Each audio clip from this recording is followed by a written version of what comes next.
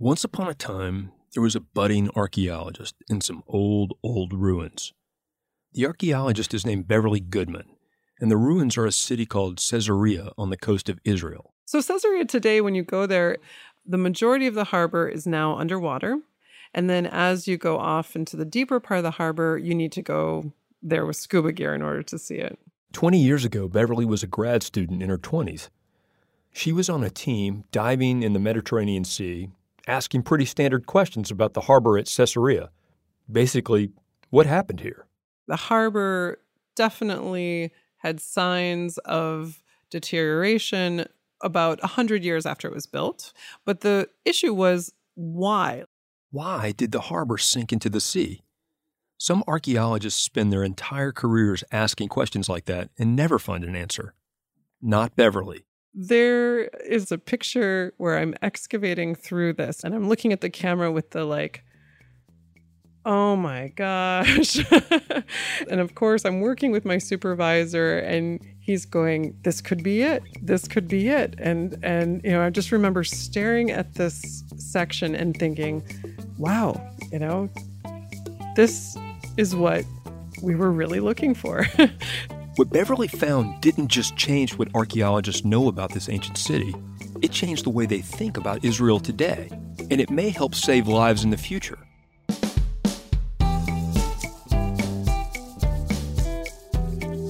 I'm Peter Gwynn, and this is Overheard at National Geographic, a show where we eavesdrop on the wild conversations we have here at Nat Geo and follow them to the edges of our big, weird, beautiful world. This week, could a religious text hold the clues to an ancient natural disaster? And what if what happened to Caesarea happens again? More after the break. Hey, I'm Andy Mitchell, a New York Times bestselling author. And I'm Sabrina Kohlberg, a morning television producer. We're moms of toddlers and best friends of 20 years. And we both love to talk about being parents, yes, but also pop culture. So we're combining our two interests by talking to celebrities, writers, and fellow scholars of TV and movies. Cinema, really. About what we all can learn from the fictional moms we love to watch. From ABC Audio and Good Morning America, Pop Culture Moms is out now wherever you listen to podcasts. So tell me about when you started digging at Caesarea.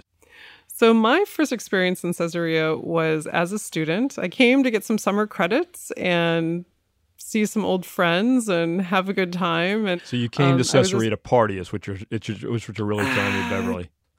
Yeah, my parents are going to listen to this. For all the parents listening, the study abroad thing actually worked out because today Beverly is a professor at the University of Haifa in Israel and a Nat Geo explorer. After that first trip to Caesarea in the mid-1990s, she came back as a grad student. And ever since, she's been uncovering secrets buried along the Israeli coastline. But how Caesarea's harbor was destroyed, that eluded archaeologists for a long time. It even kind of became a bit of a staff joke. Anytime we saw something that we didn't quite know what to make of it, we kind of go, oh yeah, that's probably the tsunami. Beverly is a geoarchaeologist. Her superpower is reading stories in underwater sediments. She and the team of underwater archaeologists would measure how thick different layers were and note when they found pottery or other signs of ancient people. One day they finished work and floated to the surface of the water. But the problem was we were sort of too early in the day to call it a day and to go and, have a beer. And we were too late in the day to really have the strength and energy to take all of the equipment and move on to our next target. So they said, you know what? Just keep digging. What'll it hurt, right? And that was the beginning of the end of the tsunami joke. Because that day, buried under the seafloor, Beverly found a strange layer of shells, pottery, and pebbles, all mixed up in a jumbled mess. So this might not sound so exciting. I mean, we're working underwater, and I'm telling you that we're finding shell. Okay, so wow, amazing, shocking, revolutionary. But what was really unique about it was that it was a very, very thick layer. So it was nearly, 3 feet thick. And when you see something like that, you have to go, okay, well, why is it here? When is this from? Are we looking at 3 feet that happened over 10,000 years? Or are we looking at 3 feet of a deposit that happened in a week? These are two very different things. They sent samples from the seafloor to a lab for dating, and when the results came back, everything was giving us the same age. And so that meant that it could be that this was all happening in a single short-term event. So this is a lightning strike. Harry Potter getting his lightning bolt scar for you. Oh, yeah. Sometimes I do feel like I have this tsunami sign on my forehead. So if a tsunami did hit, what would it have washed away? There's still a place called Caesarea. Today it's a quiet town on Israel's coast. But around the time of Jesus, it was a sparkling city where everything was brand new. You can almost imagine this kind of prefab Roman city.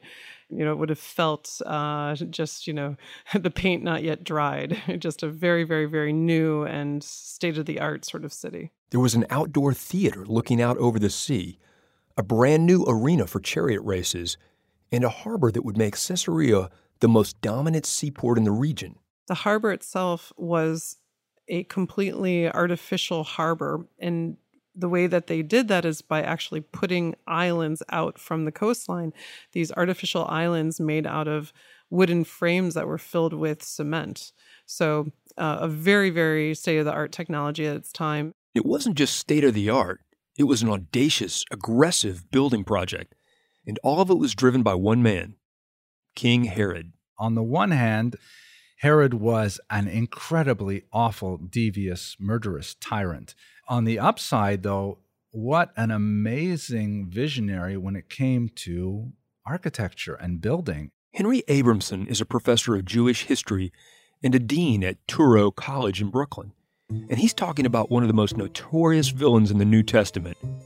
King Herod is the bad guy in a story known as the Massacre of the Innocents. Having heard a prophecy that Jesus was born, he attempted to kill all of the children born in that year. Jewish tradition has stories about Herod too, and they don't paint a flattering picture. One of his wives, who he was very in love with, but at the same time he felt that she was trying to betray him, he had her murdered, but then in a fit of remorse didn't want to bury her body, so he had it preserved in a vat of honey. Herod and most of his subjects were Jews, but his kingdom was part of the Roman Empire, and Herod wanted to show the Romans that he was one of them. Putting up an amphitheater meant you'd have gymnastics and athletics, and these things were all done, by the way, totally in the nude. So that was really not something that flies very well in Jerusalem then or now. So it was a huge statement about how it's such a great thing that Rome is now in charge of Judea, and we're going to celebrate Roman culture in a very big and concrete way, literally right here with the architecture of Caesarea. Herod even named his new port city after the emperor, Caesar Augustus. And his gambit worked. Caesarea became a major Roman center in the eastern Mediterranean. Today, the ancient city is mostly in ruins. But from the foundations, it's really possible to understand what the size of the buildings were and what the styles of the buildings were. So today what they did in Caesarea is they've done a lot of reconstruction of some of the larger features, like the theater. So you can go and see Air Supply or Radiohead or the Pixies. The Pixies in a Roman theater It was awesome. Yeah, you saw it. Oh, yeah, of course I was there. Do people still use the harbor that's there? Well, the harbor's a whole nother story. And that other story is not written down, even though the Romans seem to write everything down. Beverly says there's no written record of what happened to the harbor. So when the lab results showed something massive happened all at once, she wondered, could it really be a tsunami? So when we first got the date back, we found that it was sometime, in the early 2nd century. And so we went straight to the published tsunami catalog. The tsunami catalog. Definitely not where you do your holiday shopping. The Tsunami Catalog is a list compiled by geologists and historians of every single known tsunami going back thousands of years. And there was, conveniently, only one event that actually fit with the timing of the radiocarbon dates. In 115 AD, there was an earthquake in Turkey. Nearly 2 millennia later, a historian proposed that particular earthquake caused a tsunami, and so he added that day to the tsunami catalog. His evidence? One murky account in an ancient Jewish text, the Talmud. Is this correct to say that you're a scholar of the Talmud or a Talmudic scholar? I think either of those would be fair. Don't call me a rabbi, though. Not a rabbi, just a regular guy. Henry Abramson is a regular guy who has also written a couple of books about the Talmud. So for total beginners, how do you describe what exactly is the Talmud? So the short version of what the Talmud is it is a massive document of over 5,000 pages that is the codification of literally the conversation of thousands of people over several hundred years. And Henry says in all those conversations, in all those pages, the Talmud has one single goal: bringing its readers closer to God in every way possible, as understood by the rabbis of the ancient world. The rabbis literally talked about, like, how would God want us to tie our shoes? How would God want us to eat? How does God want us to conduct business, to be married, to be divorced? And another thing about the Talmud, it's not always straightforward. Henry says that the traditional way to learn it is with a partner, arguing the exact meaning of each passage. It's the kind of document where you are immersed in the argument, and suddenly you'll hear a note in the symphony that you had never heard before and say, oh my gosh, there's an oboe there. That changes everything. Without that oboe, how did I listen to this without the oboe? So what if the oboe was a description of an ancient tsunami? You know, the first time I heard this, I knew exactly which passage she was referring to, and I said, no, you can't be serious. So I asked Henry and Beverly, what exactly is the story in the Talmud? For cognoscenti, this is page 59b of Tractate Bava Metzia. Okay, here we go.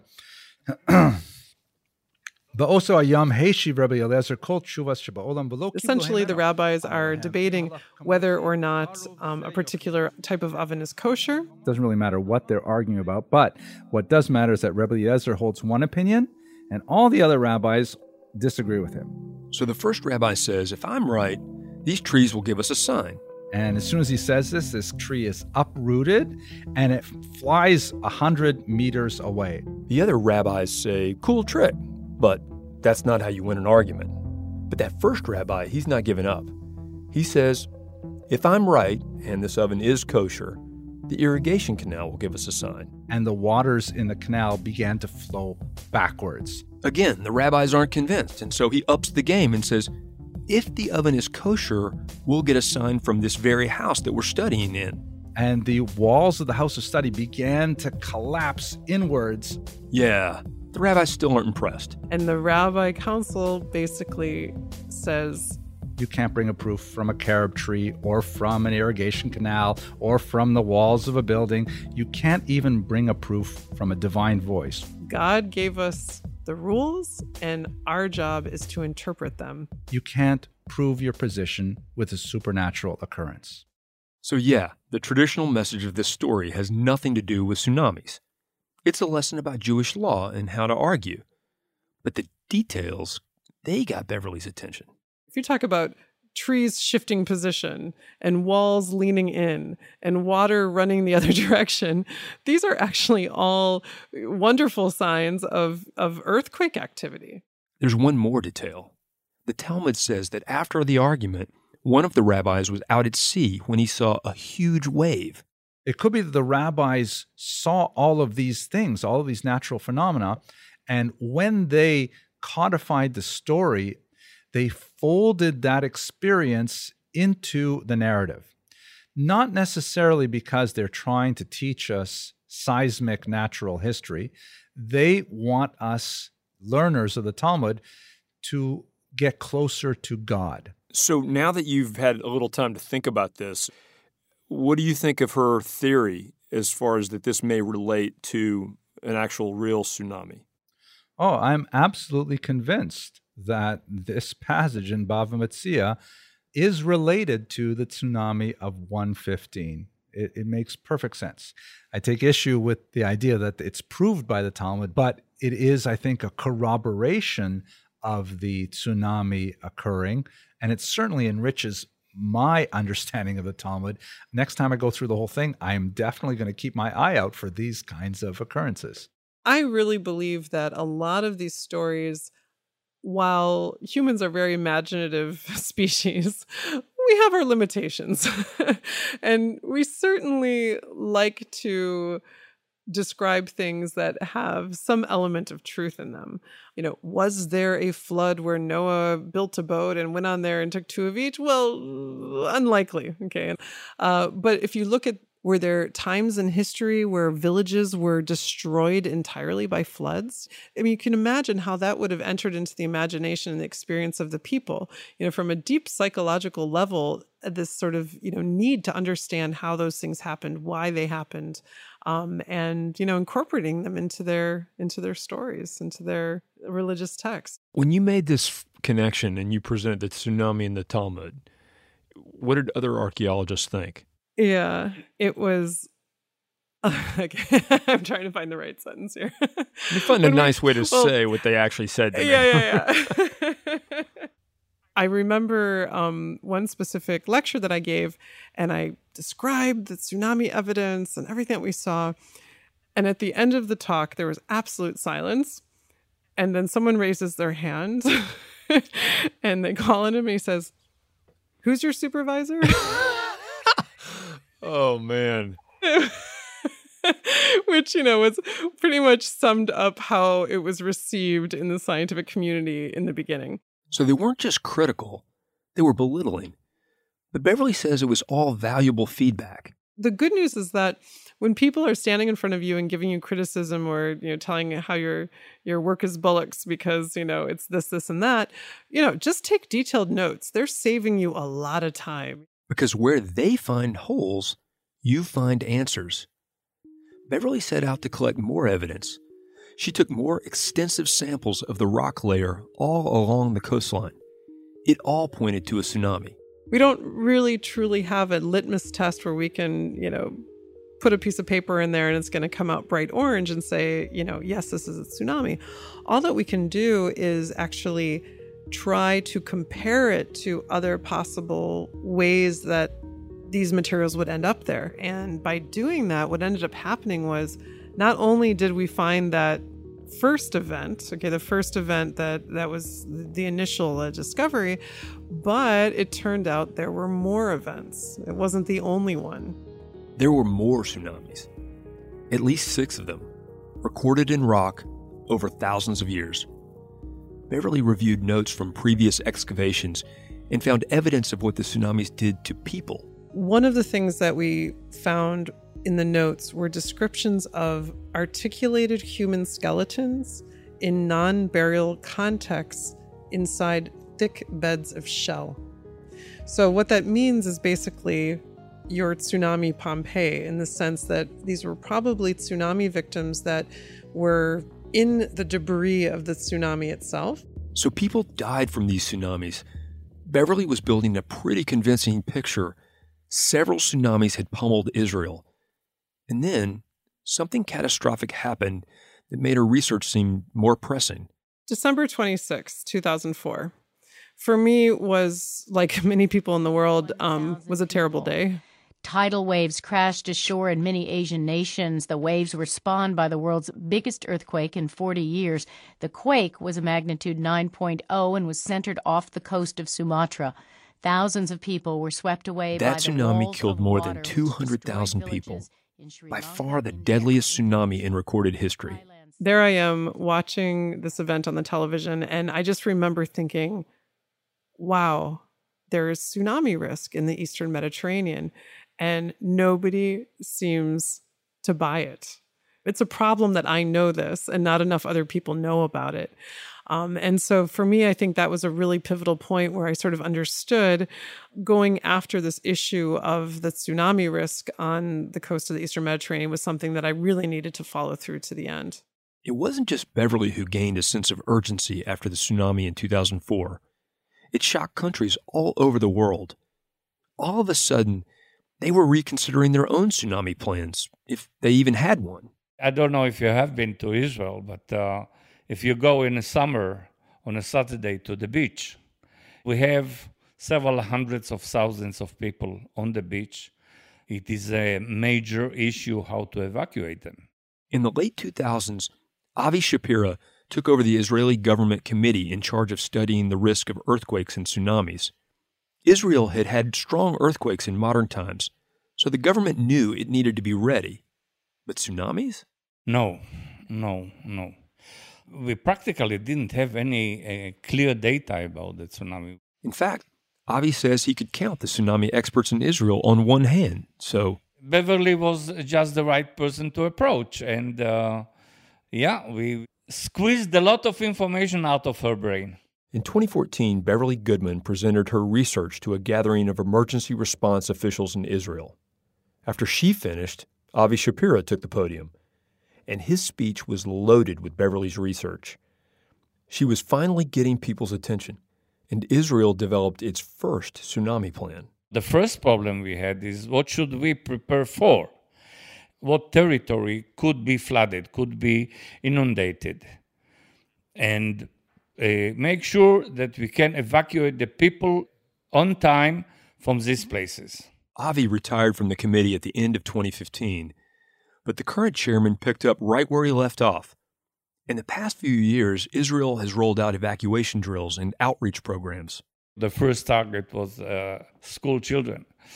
If you teach them, they teach their parents. We asked the Ministry of Education to train the children what to do during a tsunami warning. And today, on Israel's most popular beaches, there are tsunami warning signs. I get excited all over every time I see one of these signs. When I go down to a beach that I haven't been to before and I see a sign, I take a picture, I think, of every single one. To know that they're there, to know that it's part of a larger program to try to minimize the sort of damage, to minimize the sort of numbers of people that will be hurt and lives that will be lost is just a phenomenal feeling. Beverly still advises the committee on questions like how far inland could a tsunami reach? They're adding more signs and working on bigger and better drills. What are the odds that there'll be another tsunami? My answer is 100%. We know from the past that tsunamis occurred. We have the historical evidence. We have the physical evidence. There will be another tsunami. We just don't know when it's going to happen. Beverly hopes she never sees it. But if a tsunami does sweep in, just like it did in the time of the Romans, Caesarea will be prepared. We'll have more after the break. Seismologists say it's impossible to predict exactly when an earthquake or tsunami will happen, but we know they will happen. One scientist who studies the patterns of earthquakes and tsunamis predicts another big one could hit Indonesia not too far in the future. You can read more about that in our show notes. Also, if you want another story about the overlap between science and religion, scientists in Israel have compared stories in the Bible with sediment from the Dead Sea. One researcher made a connection between earthquakes and a Bible story of fire and brimstone. That's also in the show notes. They're right there in your podcast app.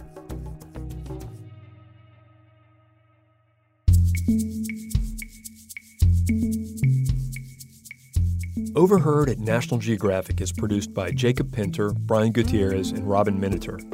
Our editor is Ibi Caputo. Our deputy director of podcasts is Emily Oxenschlager.